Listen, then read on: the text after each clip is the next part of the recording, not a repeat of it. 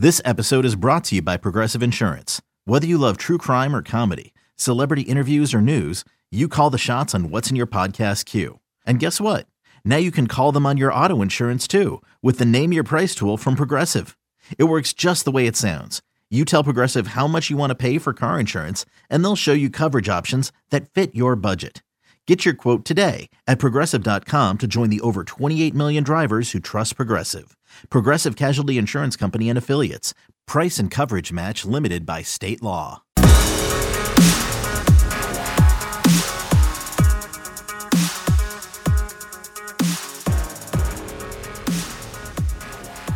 Welcome in. It's a new edition of the Lions 24/7 podcast. Tyler Donahue, Sean Fitz with you. Got plenty to get to here on a new episode, including an interview with incoming Penn State quarterback Micah Bowens, making the trip all the way from Las Vegas, Nevada.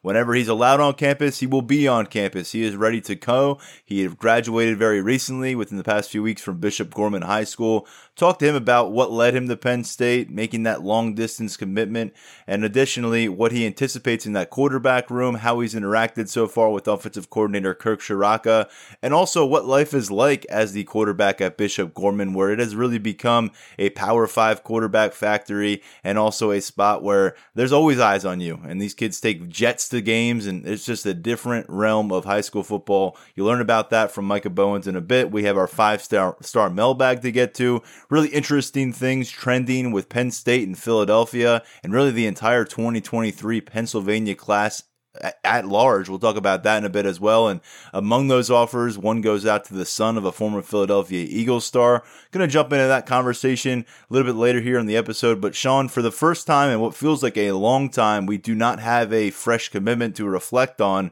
So we're going to take advantage of that, reset the class outlook a little bit for 2021.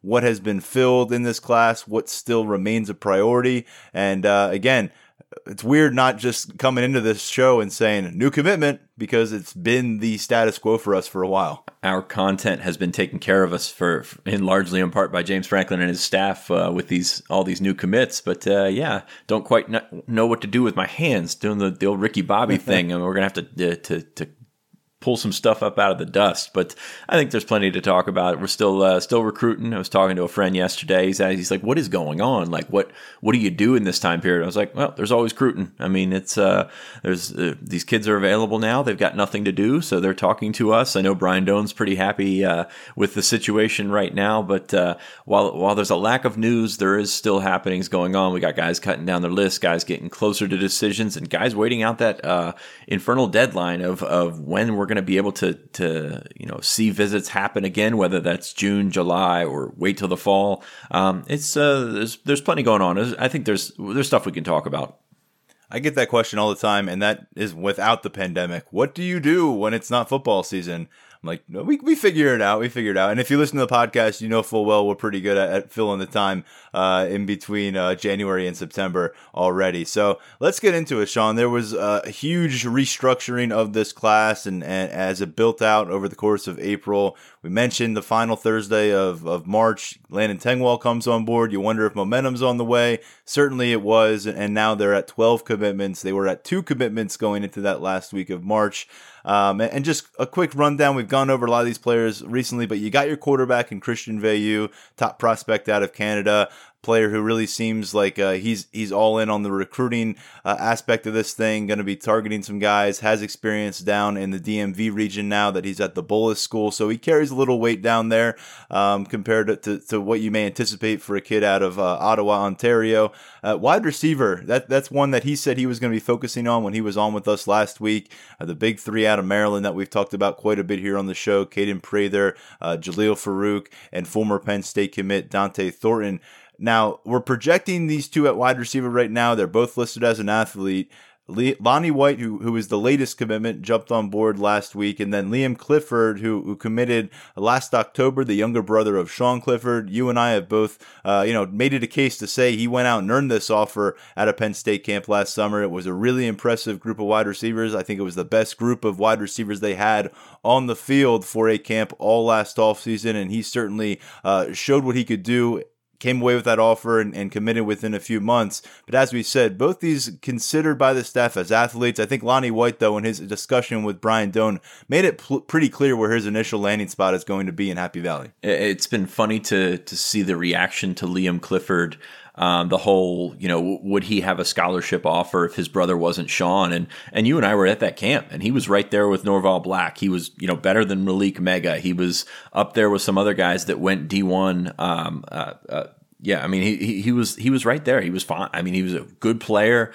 Athletically, he's right up there with all of them. His tape's good. He just looks like a curly-haired, goofy kid. That's you'll have that, but no, he was in and out. I think he can fit in the slot, and he can definitely play at this level. It's been funny to see the sort of everyone dumping on him because he's Sean's brother, but he's a legitimate athlete. He's a better athlete than Sean. So it'll be interesting to track his career. But no, he's certainly a D1 player. He had a bunch of other quality offers, and Penn State was happy to get him. So it's been funny to see that. And then Lonnie White bumped up to 4-star status on ESPN this week, so his composite's going to keep climbing as it should. I mean, it should get another big bump at some point. Not sure when that's going to happen, but you look at some other spots that have rated him and really haven't put much time into rating him as an athlete, more so as a quarterback. So, but yeah, I mean, we list these guys as athletes because they are multi-dimensional guys. Liam Clifford could see as a safety. Lonnie White could see as a safety or as a weak side linebacker playing the Sam for Penn State. So you've got sort of that air of unknown with them. But yeah, I mean, both could be wide receivers and quality productive wide receivers at this level. So it's tough to forecast. And that's the thing that I keep going back to.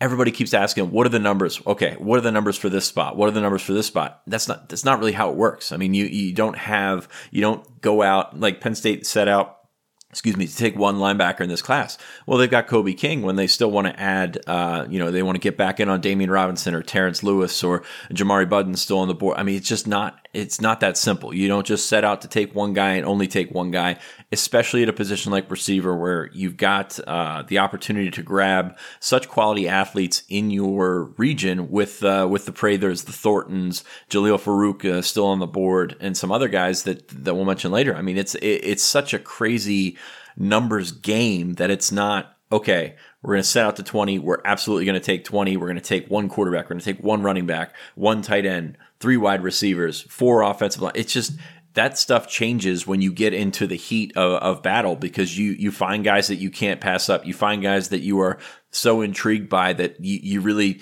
don't want to let them get away, because if you let them get away, and we've had this in the past. I mean, a couple of guys that got drafted. I mean, Mekhi Becton was a Penn State target. Lucas Niang from TCU. All of a sudden, these are top. Becton was a first rounder. Lucas was a second or a third rounder.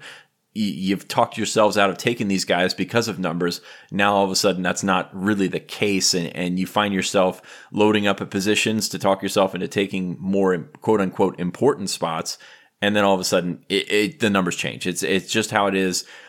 Those that are focused on these absolute numbers, that's not how it works.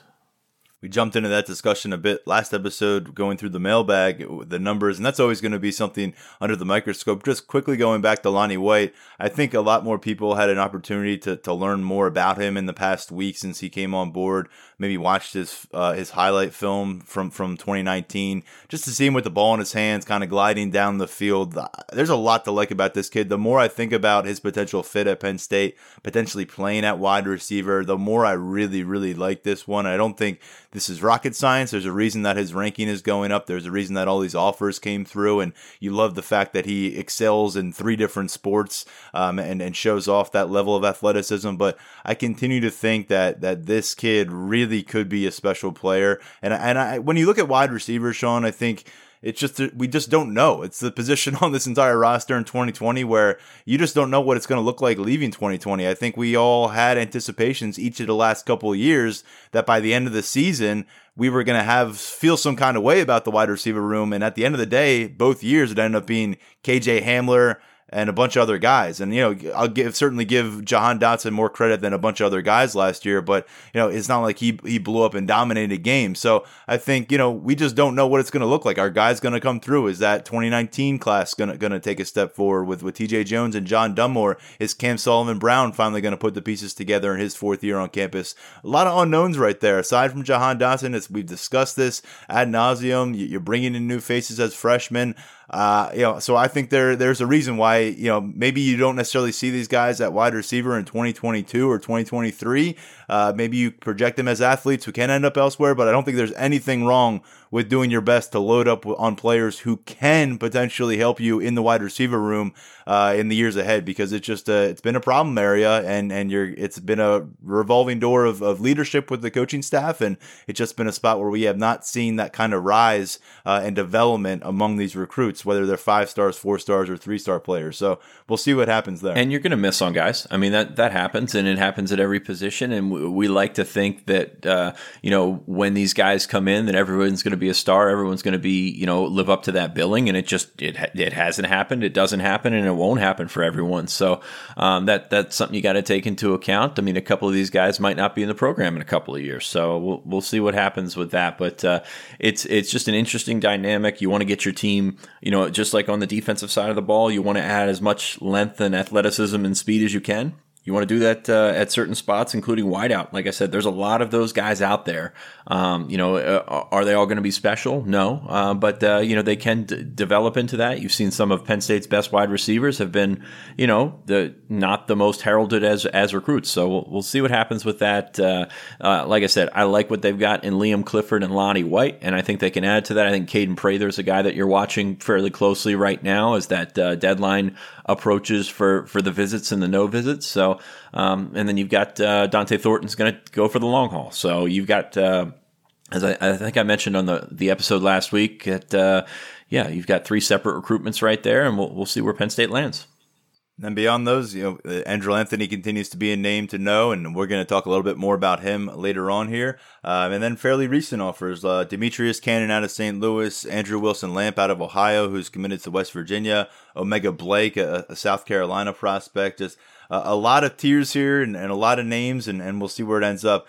The position group that we think probably carries the highest ceiling in this class because of the targets who are still out there, the legitimate, realistic targets who are still out there, is the offensive line class and what Phil Trautwein is doing with his first year on campus, his first recruiting cycle. Nate Bruce preceded him. That was an addition that was made last year during the season. Going to play in the interior. Landon Tengwall, he told us here on the podcast that he's up for all 5 positions. He is evaluated and rated as a tackle by 24/7 Sports, a top 10 tackle nationally, but very much you can see the potential for him to be a multi-year starter at guard, maybe one of the Big Ten's best at guard if things come to fruition. And he even said he could play some center. So a lot to like about what he brings. I think it's going to depend on what else they add here. But the conversation when you look at any targets in this class, Nolan Rucci tops that often, that conversation, and Tristan Lee right there, and Jonah Miller is another name to know. And it just seems like a spot where you could hit really big here. That's probably getting ahead of ourselves, but it could end up being quite a haul. At the end of the day, it could end up being a disappointment, though, if you do suffer some swings and misses. We'll see what Phil Trautwein and this staff can do. It certainly doesn't help that you can't get these guys to campus, but again, that's an even playing field right now. And going back to the numbers game, I mean, you've got the quality out there, and obviously Rucci and Lee are just, I think, head and shoulders above everyone else, and that includes a pretty good group in there. I mean, there's guys all across the country that Penn State's still in on, guys like Caleb Johnson in Florida, Diego Pounds is a guy you wrote about last week in North Carolina. So, I mean, there's a lot of quality out there on the board. I think Phil Trautwein would have loved to make this class 6 offensive linemen, but that's just not really how that works out. So we'll see what happens with Trautwein. I think he's done a phenomenal job so far, and if he can close the deal on one of those 2 tackles, and then add to that with a supplemental prospect or something like that, a developmental guy, then I think he's done a really good job. I think he's done a really good job regardless. I mean, you got Tengwall, basically all in as soon as you hired this guy. I mean, this was I think it was leaning Penn State for a while, but this really really put him over the edge. A versatile guy that you can move inside. You mentioned he's a top 10 tackle. I think he's top 5 guard. I mean, I think he's a really, really good prospect. And in terms of guys that they've brought in, you think about the guys that they've brought in that we have deemed ready to go as soon as they got here. You've got Connor McGovern a couple years ago. Ryan Bates did end up redshirting, but he seemed like he could play fairly early. I mean, you've got a couple of guys that have been ready to go, and I think Tengwall is probably as good of, if not a better high school player than those guys. And we've said a lot with Tengwall, the floor seems very high with him. And that's something that, you look for. You take a lot of chances in recruiting. You take a few wild cards every class. This is not one of them from what we gather about who he is as a person, as a player. He's going to come in. He's going to be a guy that you may be able to get on that 2 deep very quickly and roll from there. On the other side of the trenches, and another first-year Penn State coach, he was the last addition to this staff. John Scott Jr. Finally got off the schneid a bit, got his first commitment a couple weeks ago from Rodney McGraw out of Indiana, former Hoosiers commit. Flipped to Penn State. He's a guy, as we said, really came in as a basketball kind of talent, bit wiry. Been filling out that frame, 230 plus pounds now in the 6'5" range. Maybe not that player you look to for an immediate impact, but really fits the mold of what Penn State's looking for with the wingspan, that length off the edge. And then defensive tackle is one of those spots that remains unfilled, Sean. So you got one defensive lineman on board right now. The numbers, we've talked about this, it's kind of a role reversal in this class. You're looking more towards the edge than you are interior lineman because of what the numbers dictate on your roster. So it's something to consider moving forward. And it just does not project as a huge defensive line class, certainly. Well, first off, I got to get in touch with Rodney McGraw and figure out how to make 235 pounds wiry, because I could really use that right now. But no, I mean, defensive end remains a numbers need. It remains a talent standpoint. From a talent standpoint, you want to continue to add to that room that's brought in some quality talent. I like Rodney McGraw. I mean, you've got George Wilson, who came out with his top 7 this week, is a really good looking prospect, and Travali Price down in North Carolina. So the names aren't widespread, but there's a mold that they're looking for, and it's probably looking a little bit better. Once you get one of those guys in the boat in a Rodney McGraw, it looks better. Defensive tackle is kind of the opposite. There's a lot of names out there. I've got a big board dropping here this morning that should be out by the time this episode posts, and there's a bunch of defensive tackles on there, and there probably shouldn't be, considering that they only need one in this class. They only want one in this class. Is that one of those spots where you want one? And it's funny because you've brought in so many defensive tackles that you don't even need one in this class, but you look at the quality that's out there, and then maybe does that number swell to 2 because you find a guy that you can't turn away? It's kind of the just kind of the twilight zone when you think about where Penn State's been with its defensive recruiting or defensive tackle recruiting in recent years. So yeah, I agree. The defensive line group going to remain small, setting out to take a couple of those defensive ends, and obviously with the John Scott change from Sean Spencer, names have changed, but the target remains the same. I haven't had a chance to check out your big board yet, Sean, but the name that sticks out to me at defensive tackle, Kevin Gilliam. I just like a lot about that kid from a physical standpoint, what he's done in the classroom during his high school career. Penn State coaches have a lot more intel on this kid, but it seems like it's a good reciprocal relationship right now between those two parties. He had mentioned to me about the official visit plans at Penn State. We'll see when those take place, but he's the name that stands out to me at defensive tackle. I would agree with you. He's my highest guy on the list. I don't know that he's the top guy on Penn State's board. There's some really good ones out there that they're sort of trailing for right now. But Gilliam seems like the most logical fit. And then we'll go back to what we were saying about Christian Veilleux a couple of months ago. Gilliam seems like the most logical fit to end up in this class, and I agree. I think he's a really good player. He's one of those guys that sort of in that Hakeem Beamon mold that you're going to have to build up from a defensive end, move him to the inside, be a quick little 3 technique that can get into the backfield, and they've had success with those types of guys, and we'll see what happens there. But yeah, I think Gilliam, you could do a lot worse than Kelvin Gilliam in this class at defensive tackle. Judge Culpepper took a similar path a couple years ago. Sounds like a guy who's on the rise in this 2020 roster roster as well at defensive tackle. Linebacker's been a great spot for Penn State. It's a room that is packed with talent here in 2020. 4 5-star prospects when you go by the 24/7 Sports ratings in the past 3 cycles. Headlined, of course, by All-American Micah Parsons, who enjoy him while you got him with Micah, because this linebacker group is going to continue to change moving forward. Kobe King, he is not going to draw those kind of accolades right now. I think he's a high 3-star when you look at the 24/7 Sports ratings. Him and his twin brother, Kalen King, at cornerback in this class. I think the question with Kobe, is he a 3-down linebacker? Is he a 2-down linebacker? And how does that work long term? What else do you think is brewing at linebacker right now, Sean? Because as we've said a lot on this show, they've done a great job reinforcing depth there, and they've got a lot of young up-and-comers in that room right now. Yeah, first with Kobe, he's Jason Kabinda, he's Ellis Brooks, he's a Mike all the way, a guy that's not a 3-down linebacker, and that's fine. I mean, you need those guys on your roster, but there's a reason that they're still looking for linebackers, because they set out to take one. Obviously, top target Damian Robinson is committed to Maryland. That one seems fairly solid for the Terps right now. Let me tell you this, Sean, real quick. Let me rain on the parade further. Landon Tengwall says that Robinson's a lock for Maryland. He thinks it's a done deal. And Landon is a kid who I think would leave that door open a little bit for us if he wanted to. He shut it when I brought up Damian Robinson. He said they'll be seeing each other on the field as opponents. He thinks that one is a done deal. They are Twitter opponents right now, from what I've seen. They are always chirping at each other. The Terps still have to play a regular season of football, so that's also on the table, right? I mean, if you're Mike Loxley, you'd probably rather see the alternative, right. Considering what they're bringing back. But no, I mean, it's Damian Robinson's the guy that they set out to take in that Micah Parsons mold. Didn't work out. Terrence Lewis is a guy they thought they were going to get up for an official visit. He's committed to Tennessee, and there's a couple other names out there. When you go further down the list, Jamari Budden's still out there. I mean, there's just linebacker is such an intriguing position, because you've got a guy and he doesn't really fit the athleticism and the pedigree that you brought in over the last couple of years, but he's still a good, solid high school player.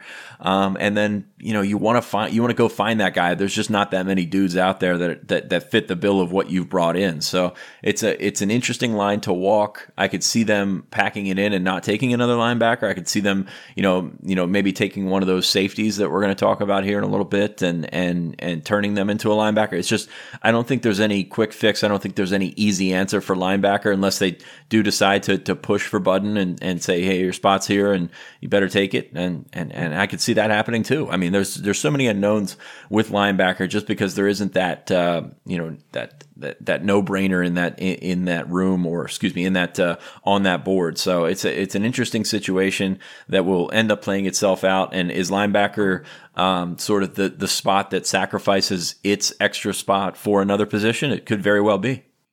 We'll find out. And based on that conversation with Landon Tengwall, I'm not sure I'll have the story up before this episode is up, but it'll be up sometime this week on how Michigan remains a priority for Penn State, and with some of these uncommitted players. And Jamari Budden, certainly still a relevant name on the radar for the Nittany Lions, from what we gather.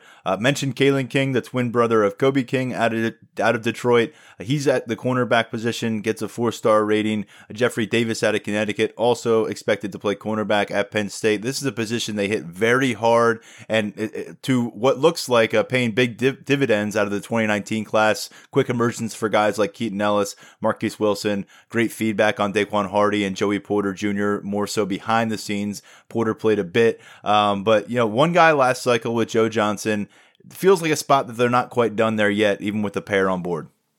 Yeah, I mean, they've got options there. Tony Grimes obviously came out or was saying he's going to have a top 3 by the end of the month.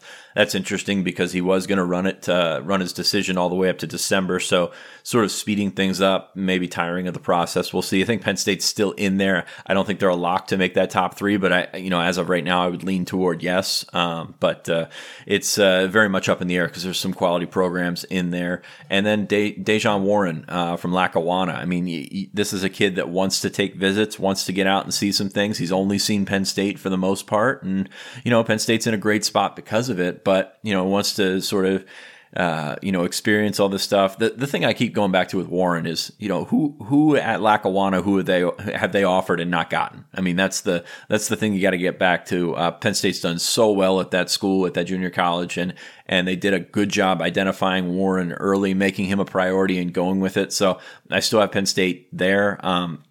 When you take into account numbers on a position-by-position basis, you really don't count him as much because he is the junior college guy that's going to come in as a junior with junior eligibility. So, I mean, it's kind of different, but those are two guys that they're going to hold out probably as long as they can to wait for a decision for. At safety, different players here, a nice kind of blend at the spot. Jalen Reed, we've gone over, that thumper. I think a lot of folks have likened him to a Marcus Allen kind of player. We'll see how his career develops, but a 4-star safety prospect out of Detroit. Zakee Wheatley has drawn interest from the Power 5 level at wide receiver, labeled an athlete, I believe, still by 24/7 Sports, but plans on playing safety when he gets to campus. And again, I think that's a nice duo to work with.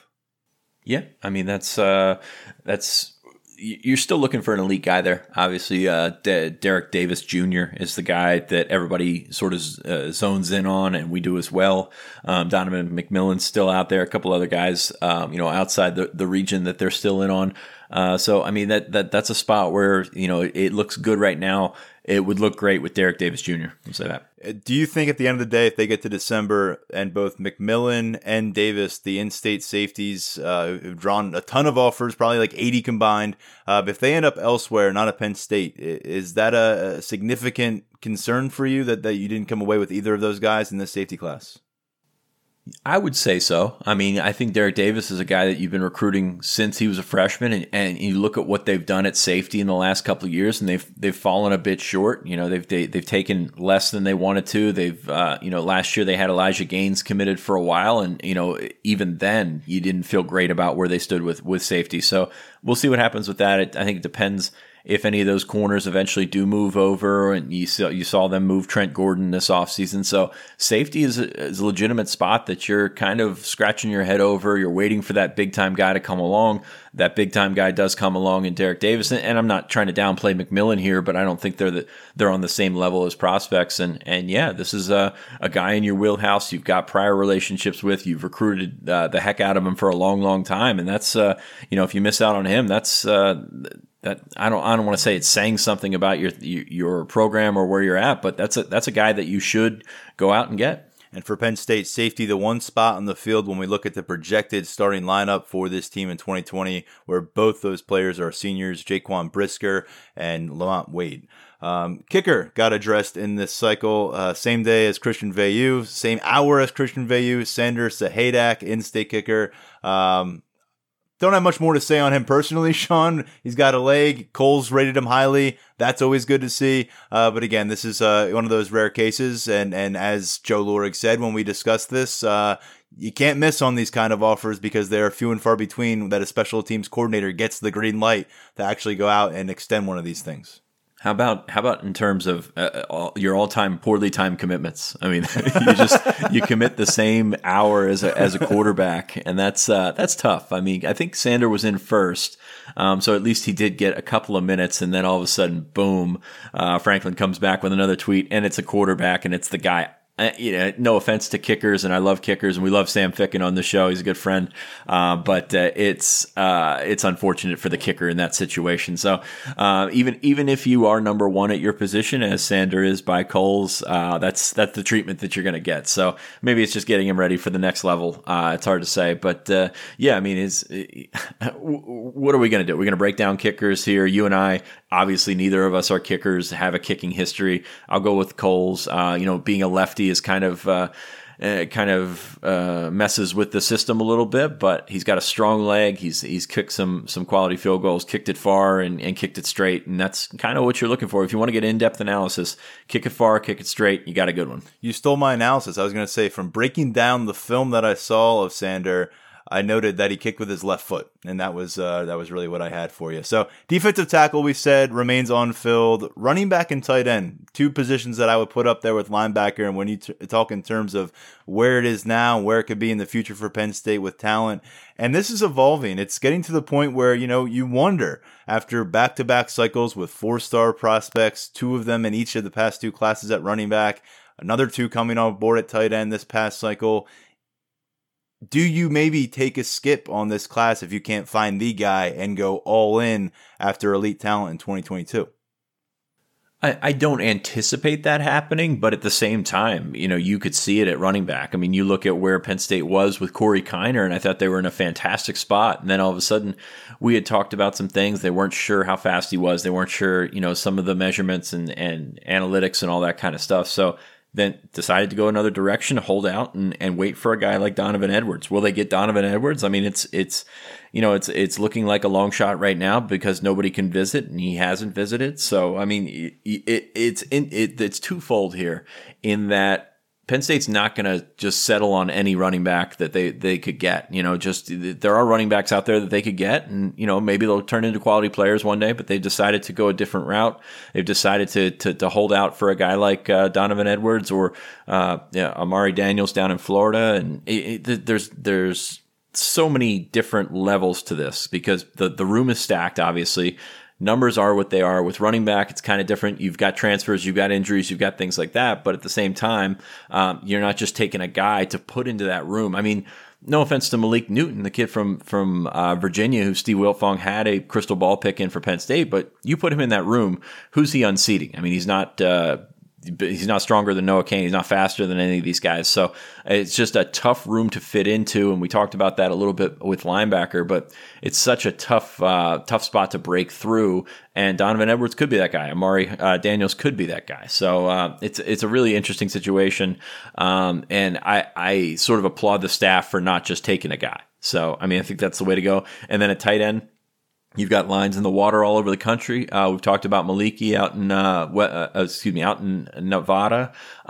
Still got a great shot there. They're still in it with Brock Bowers, still in it with Jack Pugh. I mean, they've got a lot of numbers. I would, if you're cutting it down and saying which would they go without in this class, I would say more so running back than tight end. But that's kind of how it would play out. And also, the last time they set out not to take a running back, they took Journey Brown in December, and it worked out pretty well for him. Worked out very well, it turns out. A little bit more on Maliki Matavao coming up. Micah Bowens knows him pretty well, both Nevada standouts. So stay tuned for that conversation. We get into that recruitment just a bit.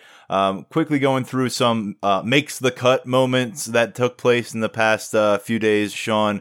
Top lists are out and about once again. Penn State on several of them. They range in size. Tristan Lees, for example, 5-star tackle, top 15. And then you work your way to a top 6 for Dylan Fairchild, offensive guard, a number 2 guard in 24/7 Sports rankings out of Georgia. He's got a top 6 where Penn State is the only non-SEC school. I thought that was pretty interesting for a kid who, you want to get on campus. So working through those two really quick on the offensive line, we've talked about Lee for a bit. And then on the defensive side of the football, Tyrion Ingram Dawkins out of South Carolina. This is one of the John Scott offers that came through, a guy that he had previously targeted with the Gamecocks. He's got a top 6 out. Penn State is on it. May commit this weekend, but he wants to take 5 officials.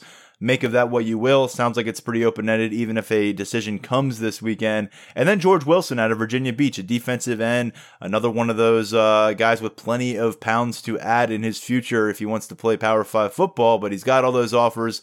And Sean, he's down to a top 7. And another guy who picked up an offer after John Scott arrived and who is familiar with Scott from being recruited by him at South Carolina. George Wilson, suddenly a pretty important recruit for Penn State. You look at that top 7, he's all over the place. I mean, he's got Arizona State and Wake Forest and South Carolina, just sort of all over the place with his schools.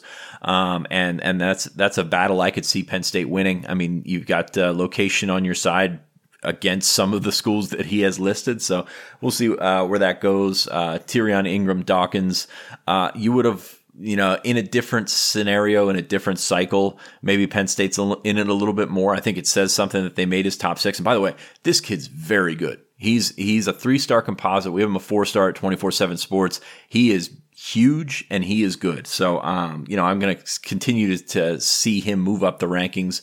I don't know if he does commit on Sunday. If he does, is it South Carolina, Georgia, Tennessee's obviously been on a roll. You can't deny what they've been doing lately. So I don't think it's Penn State, but you've also got a chance to get him up later in the process because of his relationship with John Scott Jr. Andrew Anthony, we've talked about a bunch. I mean, if you're outside the Maryland 3 right now, you're probably in that next tier, and I think Anthony fits that. Dylan Fairchild, I go back to what I said about Phil Trautwein a little bit earlier. Doing a heck of a job with some of these guys. I mean, really no reason Penn State should be on that list. I mean, you've got 5 SEC schools for a kid that Georgia wants, for a kid that Tennessee wants and Auburn wants, and they've got he's a priority for a lot of these schools. And Penn State, who hasn't gotten him on campus, who really he just knows through Phil Trautwein and through the relationship he has with them, makes that list. I think it says something. I think they come up short in this one, but at the end of the day, it's a good spot, or it's a good group to be in. And Tristan Lee's top 15. I mean, Penn State was going to be in that. I mean, Penn State's in his top 5. So we'll see what happens with his recruitment. I still think Clemson's the school to watch there. But he's been to Penn State plenty of times. He's familiar with that. And all of a sudden, if location becomes more of a factor, we'll see what happens. Top 15s are always, you kind of giggle at them a little bit, but they're a little bit more substantial when it is a kid going from 40 offers to 15. I've seen kids go from about 19 offers to 15 on some of these cut downs. So at least you can take that away from it. As you mentioned, Anthony putting Penn State in his top group, that is 10 schools. Still a lot to work with there. As we've mentioned, he's been really trying to get on campus for an official visit. Had one penciled in for May. That's been canceled. Trying to reschedule for June. Who knows if that's possible? Again, a kid that I think would really like to be a member of the Penn State recruiting class, although I think there are other schools that are certainly in it for him right now, as his list would suggest. You said Tony Grimes, top 3 is coming. He says May 31st is the date for those 3 finalists. He's working with a top 8 currently that came out in early April. Penn State is on it. So there's a bit of a rundown of kind of what's going on in the recruiting world and what's going on with the Penn State class. Hopefully that kind of reset things for our listeners and for us, just because, again, first time in a while we haven't had a commitment to welcome to the class and break down. So that's where things stand. 12 guys on board here in the second week of May. Coming up, we have the interview with Micah Bowens, the quarterback of the 2020 Penn State recruiting class. He is on the verge of his arrival in Happy Valley. What's he looking forward to? What are his ambitions in that QB room? Additionally, Penn State offers a few players in the Philadelphia freshman class, including the son of a former Eagles standout. We got our 5-star mailbag to get to and plenty more here on the Lions 24/7 podcast. Stay with us.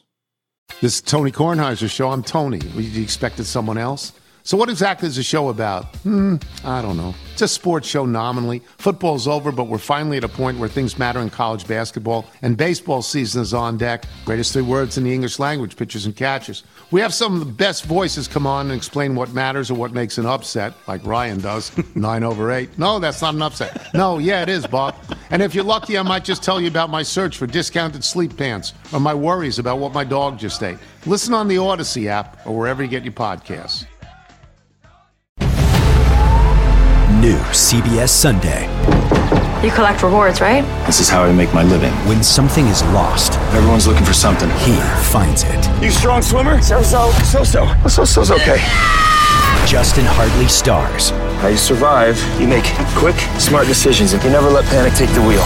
Sounds cool. It is cool, actually. Very cool. Tracker.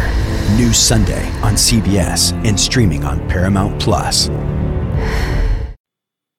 The latest guest here on the Lions 24/7 podcast. Been working on getting him on for a while. We appreciate this. And he's a recent graduate of Bishop Gorman High School in Las Vegas, Nevada. Micah Bowens, incoming quarterback for the Nittany Lions, was hoping to get on campus here in State College for the first summer session. Not going to happen for obvious reasons, but eventually he will be in Happy Valley. He will be playing quarterback. And Micah, congratulations on wrapping up your high school career. Yeah, thank you. Thank you for having me on. 2,316 miles. When I looked at my Google Maps, that is the distance from Beaver Stadium to Bishop Gorman's. So that's a long way. I don't think in the Franklin era, there have been many recruits that have traveled that kind of distance to enroll at the university. You needed one visit to make this decision. The announcement coming in February of 2019. Obviously, you got back to campus quite a bit more after the commitment, but why did it make sense from your vantage point after spending such a short amount of time actually here in town? I tried to visit all the schools I got offers from, and even schools that I didn't have offers from yet that I was planning on getting. But when I took that visit to Penn State, it was just, I felt at home with the coaches, the players, the atmosphere, and I just knew, I had a feeling that that's where I wanted to be, and I felt like it was a sign that that's where I was meant to be. What other schools were in that forefront for you? Let's say before you got to Penn State and the Nittany Lions won you over and led you to that decision, where was your mind in terms of other campuses you could have seen yourself at? Honestly, I didn't plan on committing that early, but, it just blew me away when I was there. And, it just took everything. It just took the head front immediately after I was there. Steve Wiltfong wrote a good piece shortly after your commitment about the way you did it. Pretty special for your family. You surprised your father on his 50th birthday. Apologies to Mr. Bowens for putting his age out there like that, but obviously that's a milestone birthday. Can you kind of tell our listeners what went into that? Because I think it's something that a lot of people may have missed that article along the way, and pretty cool insight to how you went about announcing this, not just to the world, but also within your household. Yeah, it was a surprise birthday, obviously, and it was like all of our close family, all of our immediate family, and a lot of our close family friends. But my oldest sister, I have 4 siblings. I have 2 older sisters and 2 younger brothers. My oldest sister actually came up with the idea that we put a video, like a compilation video, together for our dad to play at the party. And it was soon after my visit. And, I thought it would be a good idea. And then I surprised him on his birthday with that. I thought it'd be a pretty good gift to him. So it's a compilation of family stuff for the most part. And then what, you pop up and announce your commitment? Is that how that works? Yeah, basically. But my video was at the end. And it was basically, everybody's video was about a minute long. And just basically thanking him and, sharing memories that we've had with him. And, after I gave my little speech, at the end came my commitment. You should have seen the look on his face. Well, you said yourself, you kind of surprised yourself in the fact that you were ready to commit at that stage. How surprised was Dad? Oh, he was super surprised. He started crying. Wow. Tears of joy, I would imagine. Big moment for you. But when you go to a program like Bishop Gorman and you play the position of quarterback at Bishop Gorman, I've been covering recruiting at the national level for almost a decade now, and I think Bishop Gorman is the only school I can tell you the last 4 starting quarterbacks. I mean, there's not a lot of schools I can say. Randall Cunningham II, Tate Martell, Dorian Thompson-Robinson, Micah Bowens. There's your last 4 starting quarterbacks at Bishop Gorman. It's a special place for football. It's a special place to play the position. What is different about life as a quarterback at Bishop Gorman than what you may encounter at just about anywhere else in America? Yeah, regardless of position and even regardless of sports, I think Bishop Gorman holds itself to a higher standard academically and athletically. So, just being able to be the head of that football team and being able to lead those guys, it was a great blessing. Now, were you at Bishop Gorman from freshman year on? Yes, sir. So your freshman year then, that would have been Tate Martell's senior year, or am I off by a year? Yes, that was a senior year. Tate Martell's a senior year, a freshman. Dorian Thompson's waiting in the wings, playing a little wide receiver. He's all over the place. He ends up at UCLA signing there. Tate Martell, you probably put him up with Kyler Murray as the most successful high school quarterbacks of the modern era at that kind of level of competition. So when he leaves and then Dorian takes over, does well, more state championships, he moves on, goes to the Pac-12. What kind of shoes are we talking? I mean, do you feel that the shoes that you have to fill when you step on up as a junior? Yeah, definitely. But, my sophomore year, I was actually on the varsity team. I was starting at corner. So, I started to get a feel for it pretty early. And, once I got my feet wet, and, I started to feel more and more comfortable. And then going into my senior year, I was, I felt, in a place where I can make a lot of things happen. Considering your proximity or lack thereof to campus here at Penn State, you got back quite a bit. We saw you in action at the June camp last year. We saw you at the Blue-White game. You were back for the Whiteout game against Michigan. You were back for an official visit in December. How important was it to you as a member of that recruiting class and relatively early member of that class, because it changed so much last summer, to keep getting back, to keep showing your face, to keep getting a better understanding of the players in the locker room, the other prospects, the other coaches, because it's not like you could hop in the car on any given weekend and make that trip. So planning those in advance and doing it so often, it must have been a big priority for you. Yeah, it was. I felt like it was really important for me to get up there as much as I could and build relationships with the coaches and all the players, and just start to get familiar with the campus and just how things work around there. I know you had an indication of that Penn State was a special place for you when you committed, but as those visits kept coming along and as you started getting more familiar with the fan base and hearing from them, I would imagine on social media and other outlets, maybe just down there in Las Vegas with alumni and that network that's so large across the country, what did you learn about Penn State and what lied ahead for you that maybe took you by surprise in a pleasant way? Just the more I went there, the more I fell in love with it and the more I was confident in my decision that was the right place for me. When you signed with Penn State, there was no offensive coordinator in place. Mm-hmm. You had Ricky Rahne, who recruited you for a long time, was there when you committed. You worked with him at camp last summer. He goes to Old Dominion, and James Franklin's, working the phones, trying to figure out who his next guy is going to be when it's time for you to put pen to paper in December. Any part of you kind of think about looking around a little bit, or was there any second guessing because of that fact that you didn't know not even who the play caller would be, but also what kind of offense was going to be in place? How did James Franklin kind of manage that situation for you? It wasn't a hard choice for me. I have full trust and full confidence in Coach Franklin that, he'd find somebody who would fit the system well, that I could work with well. And, he's a great coach, great recruiter. But, found Coach Ciarrocca, starting to build that relationship with him. And, it's taking off from there. Ciarrocca gets hired, gets flown down to Dallas. We see him pretty quickly at the Cotton Bowl. It all happened so quickly once that decision was made. He moves in from Minnesota. How fast was he on the phone with you?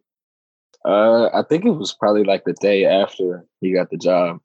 We talked that out a little bit, introduced ourselves to each other. And then he actually flew down to Vegas. I forgot when exactly it was, but he flew down to Vegas and we went to go eat with my family and, chop some stuff up. If you had to summarize that message, I'm not asking for a transcript of the hours that you spent together, but if you had to summarize the message that he flew down there to deliver to you and your family, what would it be? I just got the vibe from him that he was really calm about it and that he was really confident. So, I felt like I could put my trust into him. Coach Franklin could put his trust in him and I could put my trust in him. That hire for you, was that about as good as it could have gone? Someone that you would have been familiar with from what he did at Minnesota? What was your familiarity with Kirk before he took this job? Well, my cousin who used to live with me, he's the safety at Minnesota. So, I already knew of him. And I watched my cousin's game. So I got to see the offense in play.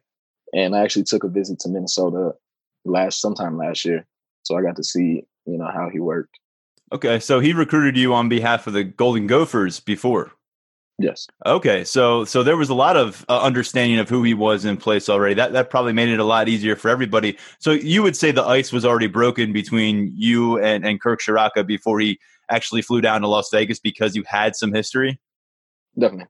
Okay, and your cousin did not come into this interview with that information. What's your cousin's name? Jordan Howden. He's actually the safety who when we played Minnesota last year, he got the pick to win the game. I wasn't going to bring it up because I think our listeners knew, but yeah, that came up with a huge play and had to be a moment of mixed emotions for you watching that happen. And I'm going to go to the guy who threw that interception, unfortunately, and Sean Clifford coming back as a starting quarterback, going to be a redshirt junior here in 2020.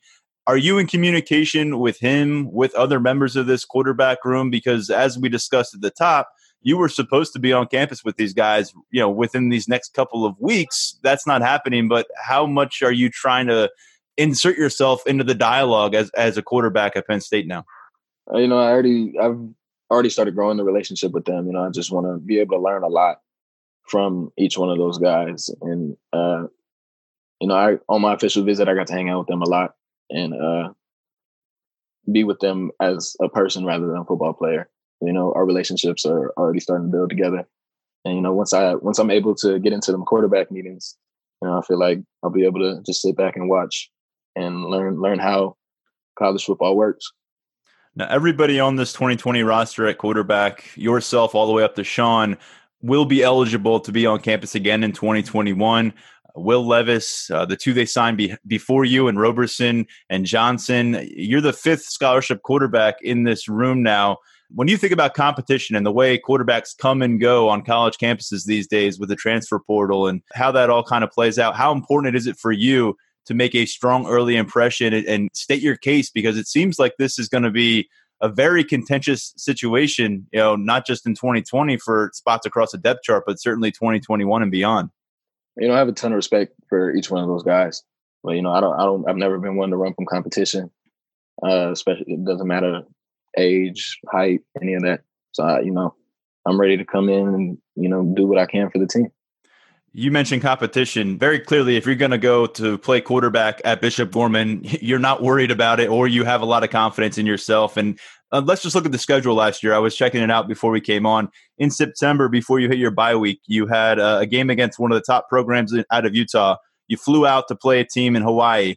You played Servite High School, which is a premier program in Southern California. And then you went and played another team in Utah. Eventually, you got to Nevada, and you ended up in another state championship game, because that's where Bishop Gorman always seems to end up. What did that do, that experience of getting on flights to go to high school games? What did that whole experience of playing for a program of that pedigree with a national schedule do for you to prepare you for what awaits in the Power 5 lifestyle? Bishop Gorman definitely prepared me a lot for the college football lifestyle. They did a great job of getting us games all over the place so that we can get that experience before we get to the next level. So we're not going in not knowing what to expect. Traveled all across the country, played everywhere, played teams from everywhere. So, games like that, I think, have really prepared me and, got me ready for playing on the road in college and, dealing with everything that comes with it. Let's quickly take a look at the resume from high school for Micah Bowens. Surpassed 5,000 passing yards during his career at Bishop Gorman, adding nearly 1,700 rushing yards, 85 total touchdowns. And as we said, had to wait his turn behind a couple Power 5 bound quarterbacks before he stepped up.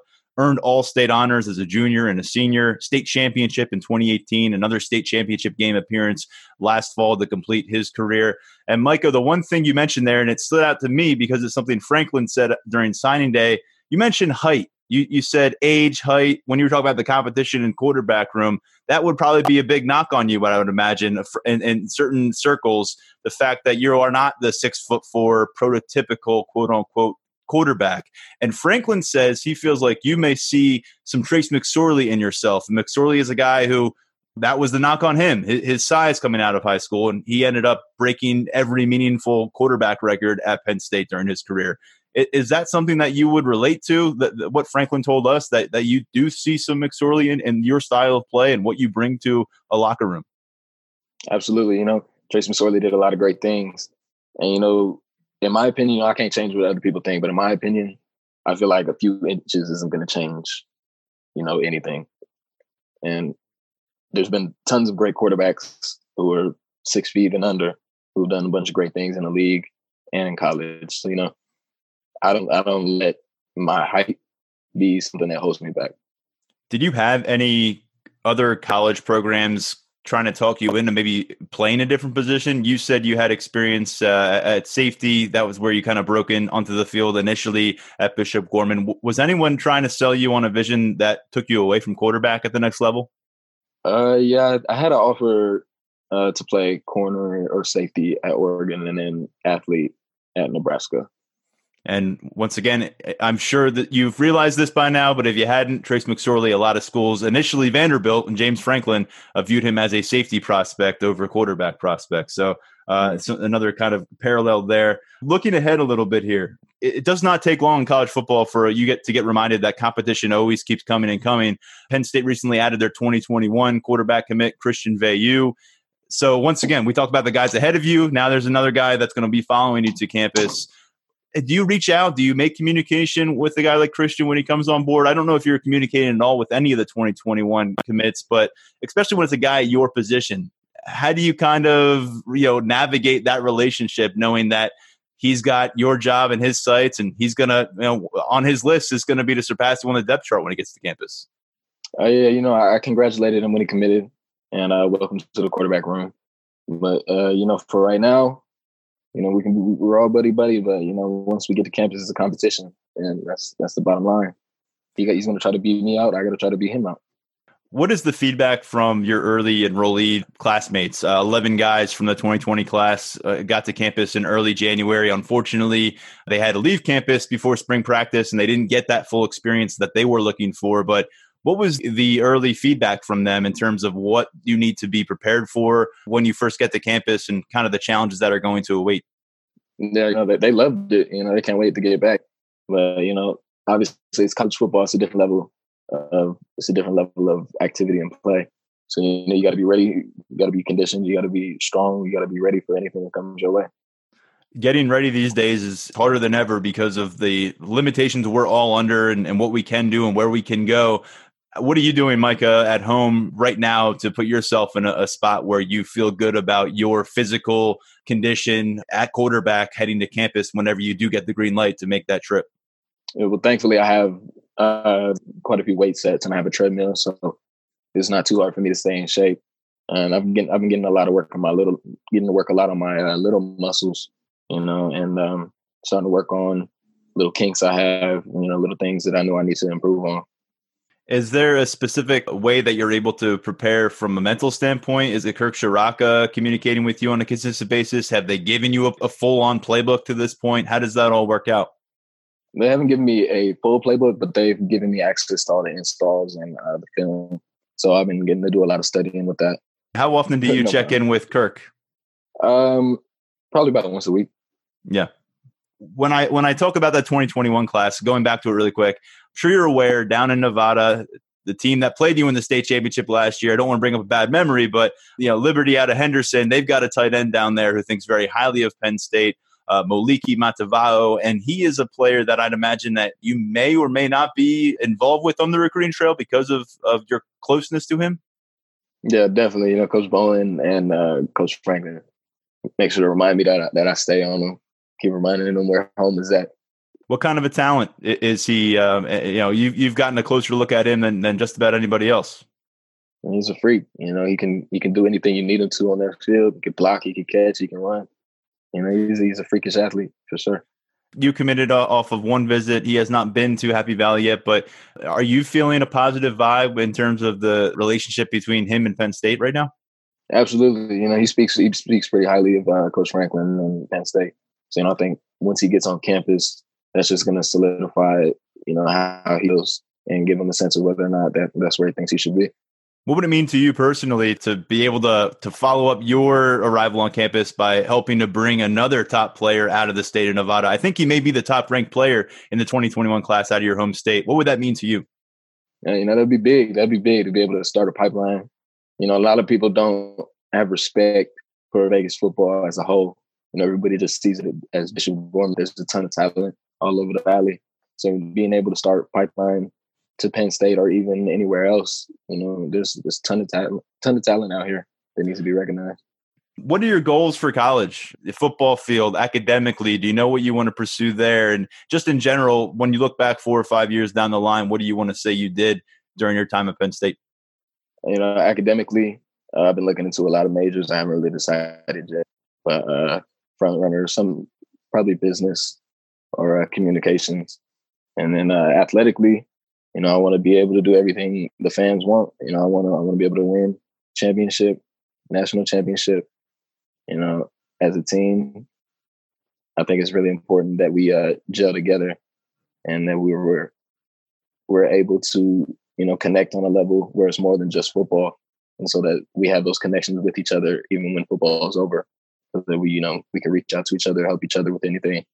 Last question for you here, and it's not a question. I'm actually going to hand the mic over to you here, Micah. Quarterback spot doesn't take long. If you get in that role, people are going to know your personality. Penn State fans are getting to know Sean Clifford. They wrapped themselves all over Trace McSorley for a few years and loved a lot about him. What is Penn State getting in you personality-wise beyond the football field? What are you bringing to Penn State football? You know, I want to be somebody that younger kids can look up to and model their play after. You know, I want to be somebody who makes an impact in the community. You know, I want to be able to do big things for the school. And, you know, just want people to know that I'll put it all out there for them. Again, about 2,300 miles separates Bishop Gorman from Beaver Stadium. That's the trip that Bowens will be making very soon. Micah, thanks so much for the time today. We look forward to sharing this conversation with Penn State fans and certainly look forward to seeing you around campus. No problem. Thank you. Again, big shout out to Micah Bowens for giving us his time. It's going to be an interesting situation to see how that plays out, especially once Sean Clifford moves on from the program. A lot of names that have become familiar to us, including Christian Veilleux. By the way, if you missed that Christian Veilleux interview, I mentioned him in that conversation with Micah Bowens. That was last week's first episode. So go back, check that conversation out, get a better understanding of what Penn State's getting in their 2021 quarterback. Moving ahead to actually a big jump to the 2023 class, and you may think, wow, it's a bit early to be talking about these guys. Well, Penn State doesn't think so. They are putting out a lot of 2023 offers. They're approaching 50 nationwide to high school freshmen.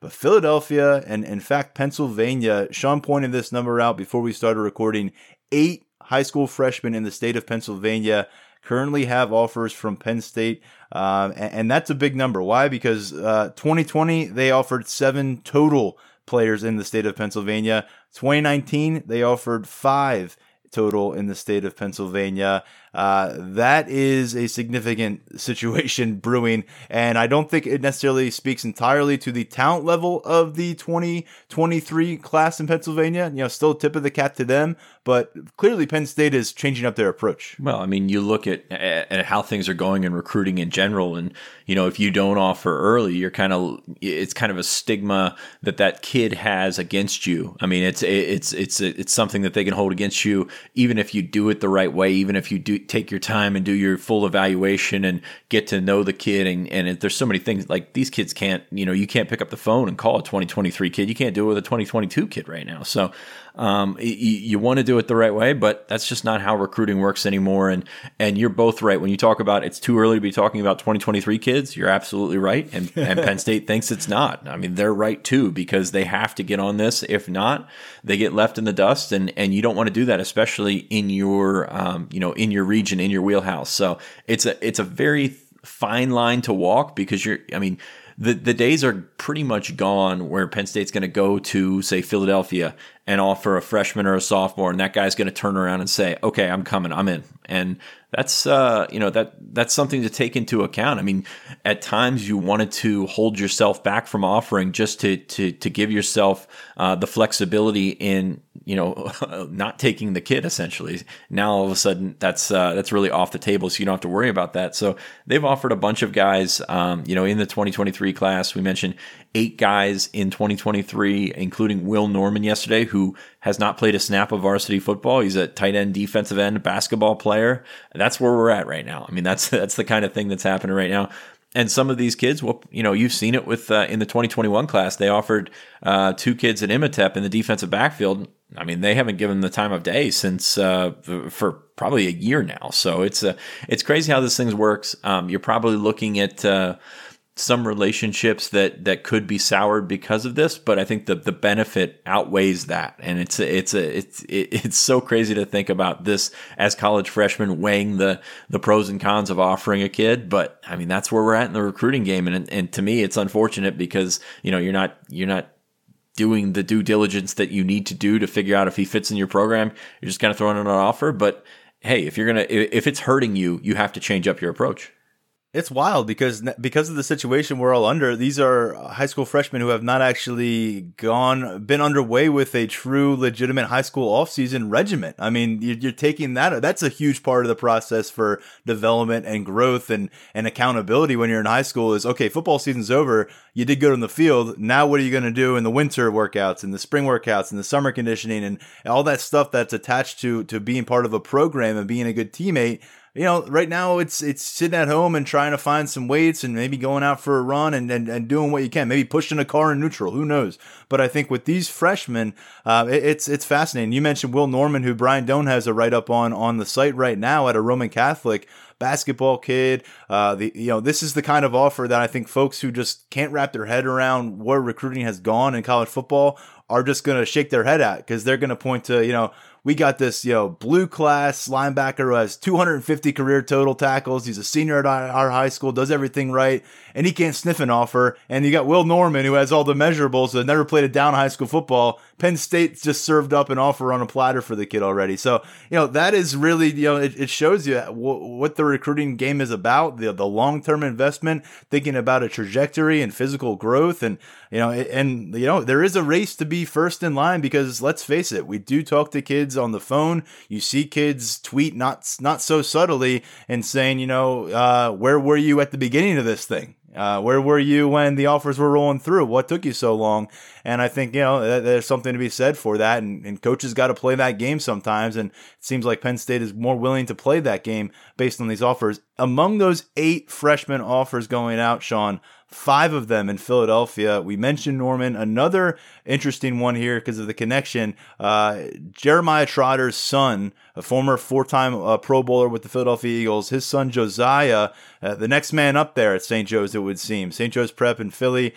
He has an offer from Temple that came through in March. This is his first Power 5 offer. Penn State extending that on Monday. Ended up working his way into the starting lineup for one of the top programs in Pennsylvania, one of the top programs in the entire region at St. Joe's. And he's the younger brother of Jeremiah Trotter Jr., who did not get a Penn State offer, and which was, still surprising to some people on our message board. And I get that, but it's come up a few times. And I think every time we mention Jeremiah Trotter Jr., people will do a double take because they see he's the number 1 ranked inside linebacker in 24/7 Sports rankings.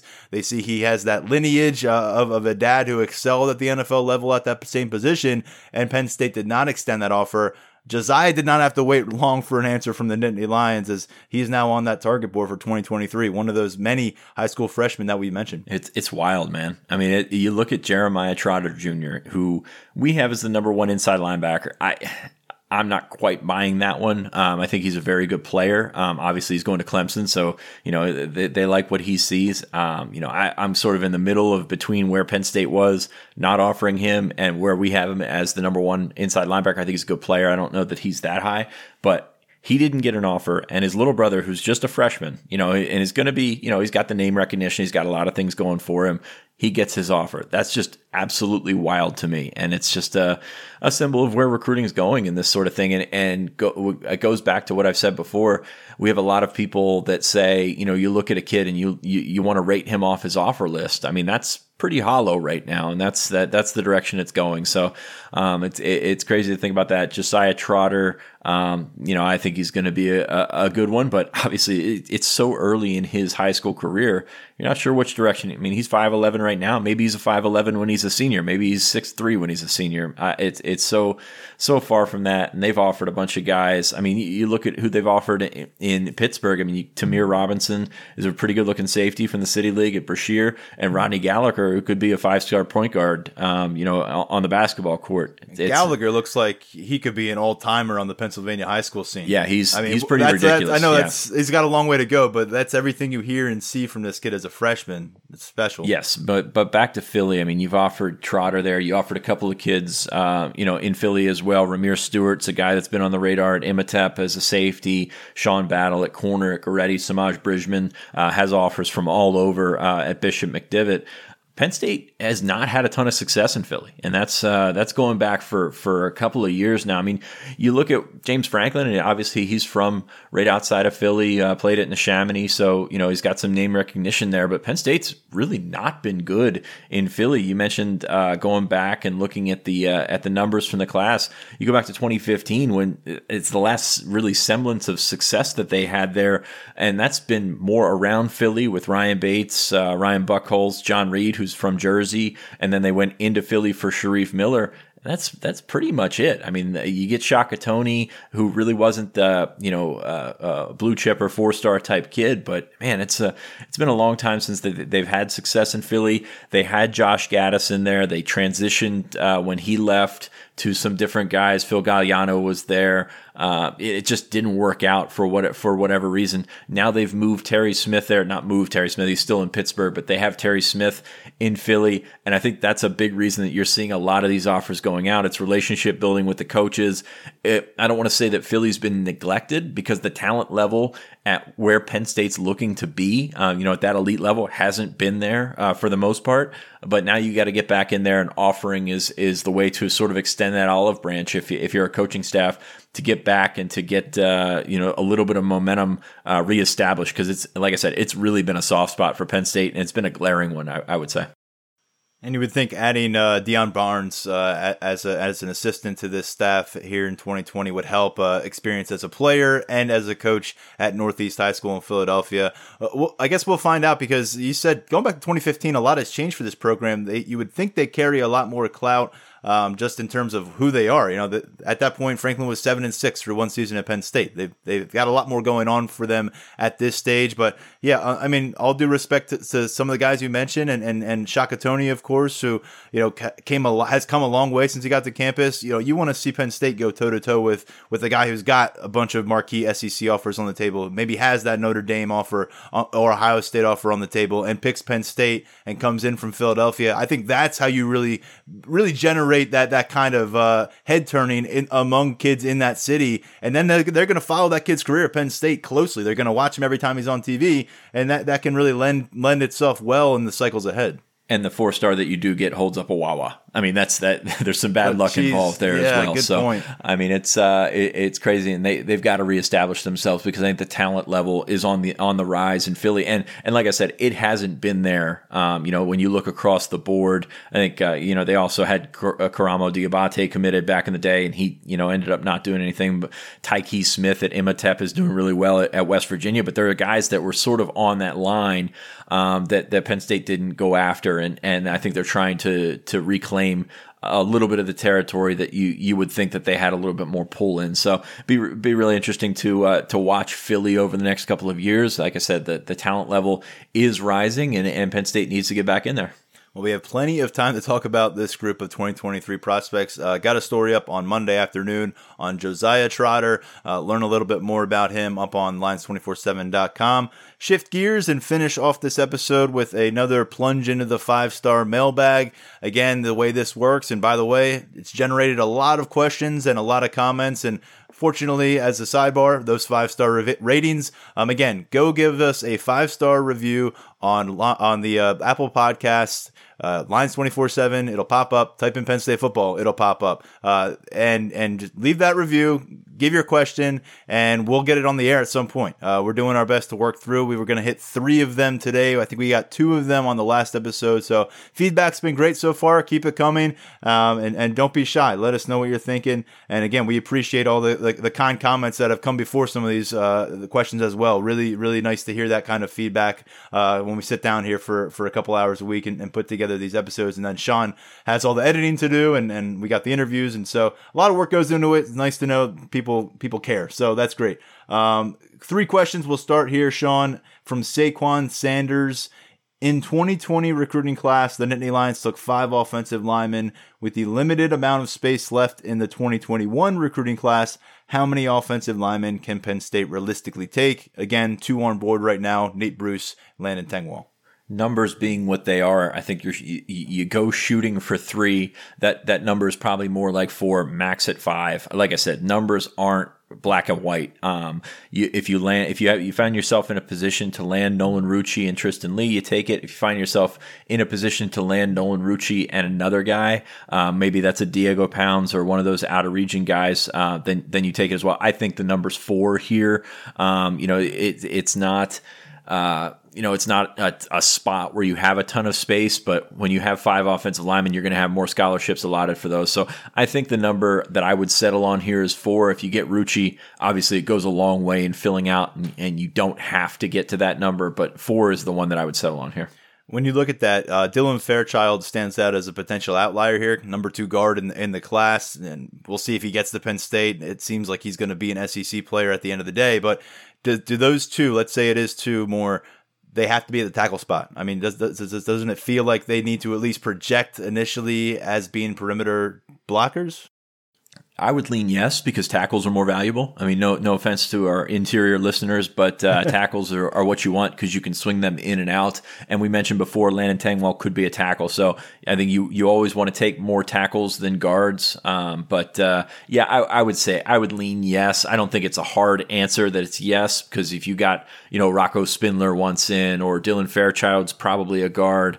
A couple of these other guys are still out there as well. But I think you want to take as many tackles. You look at a guy like Diego Pounds, who's a project in probably every sense. He's a tackle project, but, could see him in that sort of Des Holmes role, playing guard or playing wherever you need him to play, if he does get to that level. So I would say yes. I mean, you certainly want more tackles on the board than you have interior guys. All right, question number 2 from the mailbag from PSU Lions fan in Northern VA.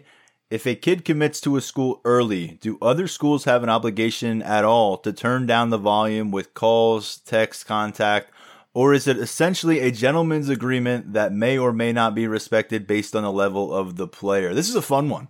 Yeah, I mean, and there's no right answer here because, every school is different. Every situation is different. I mean, if Penn State, take Julian Fleming last year, commits to Ohio State. Obviously, Penn State still wants to stay in contact with him. Penn State still wants to be in it because he's in your backyard. A receiver from Florida may not be the same situation. So a couple of questions within this question. Do schools have an obligation at all to turn down the volume with calls and text? Do they have an obligation? Absolutely not. But that can end up biting you at that school. It can end up biting you with the relationship with the coaches. Word could get out in that area that they're being pushy, they're being over, sort of just being way too strong about it. So most schools, and when I say most, I'd say the overwhelming majority of coaches will give the kid their space.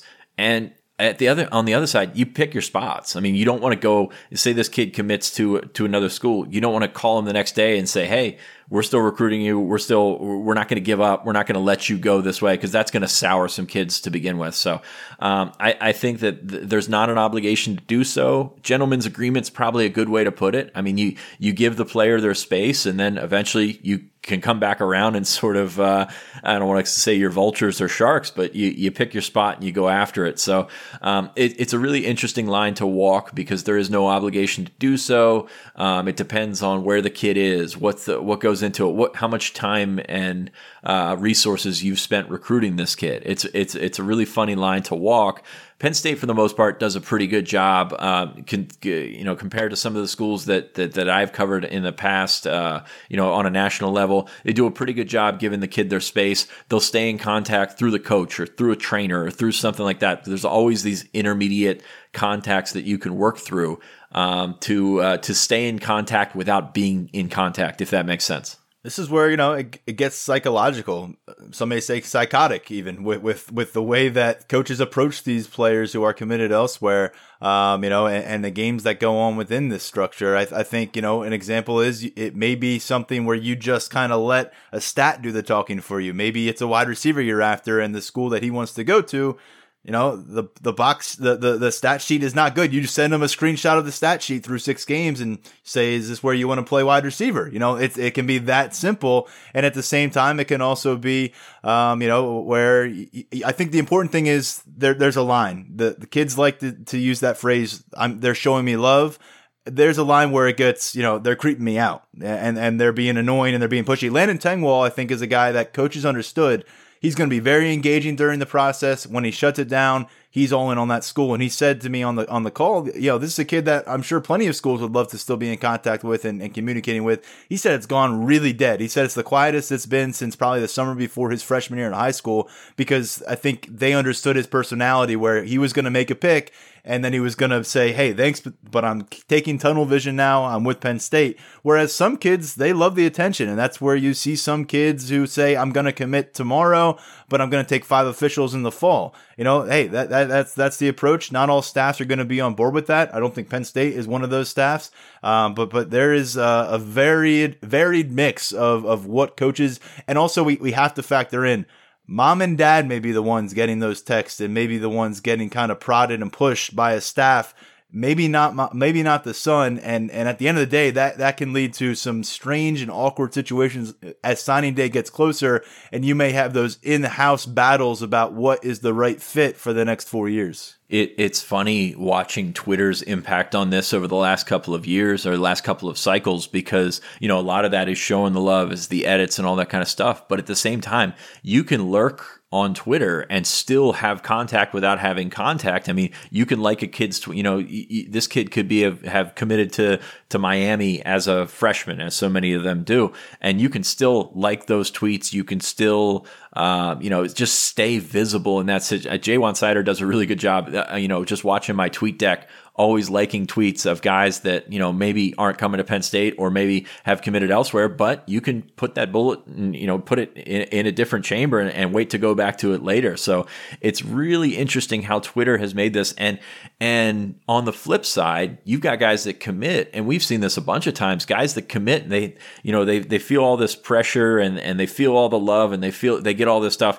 and then they commit and then it stops. And then all of a sudden you're like, I kind of missed that. Like, I don't know what was going on with it. And then they open their recruitment back up. And it's a fascinating case study on the human emotion. And when you're talking about 16, 17, 18-year-old kids, human emotion is kind of out the window. So it's fascinating to see how this has changed and how that this whole social upbringing, the social media upbringing, has changed the approach for some of these kids. And this is where I think, again, when we can get back to campuses across the country, this is where that, hey, I got shortchanged on getting to really feel this experience. I want to ride around in a golf cart around campus and feel special. I want to get that, the personal tour of the facilities and the great meals, and I want to hear what their pitch is for me. And, that's not happening right now. Virtually, I guess it's happening, but it's just a different level when you get to feel that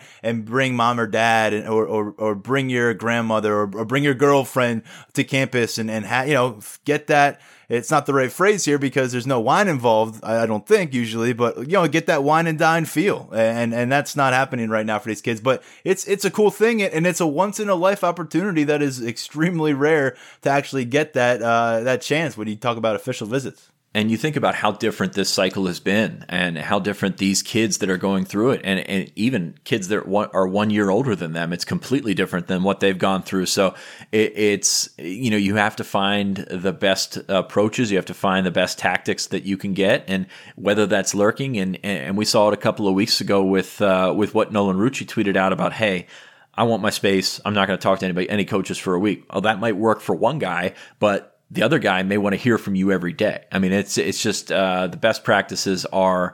I don't think there's any right answer to that, but it's just a case-by-case basis, and it's the same with a kid that commits to another school.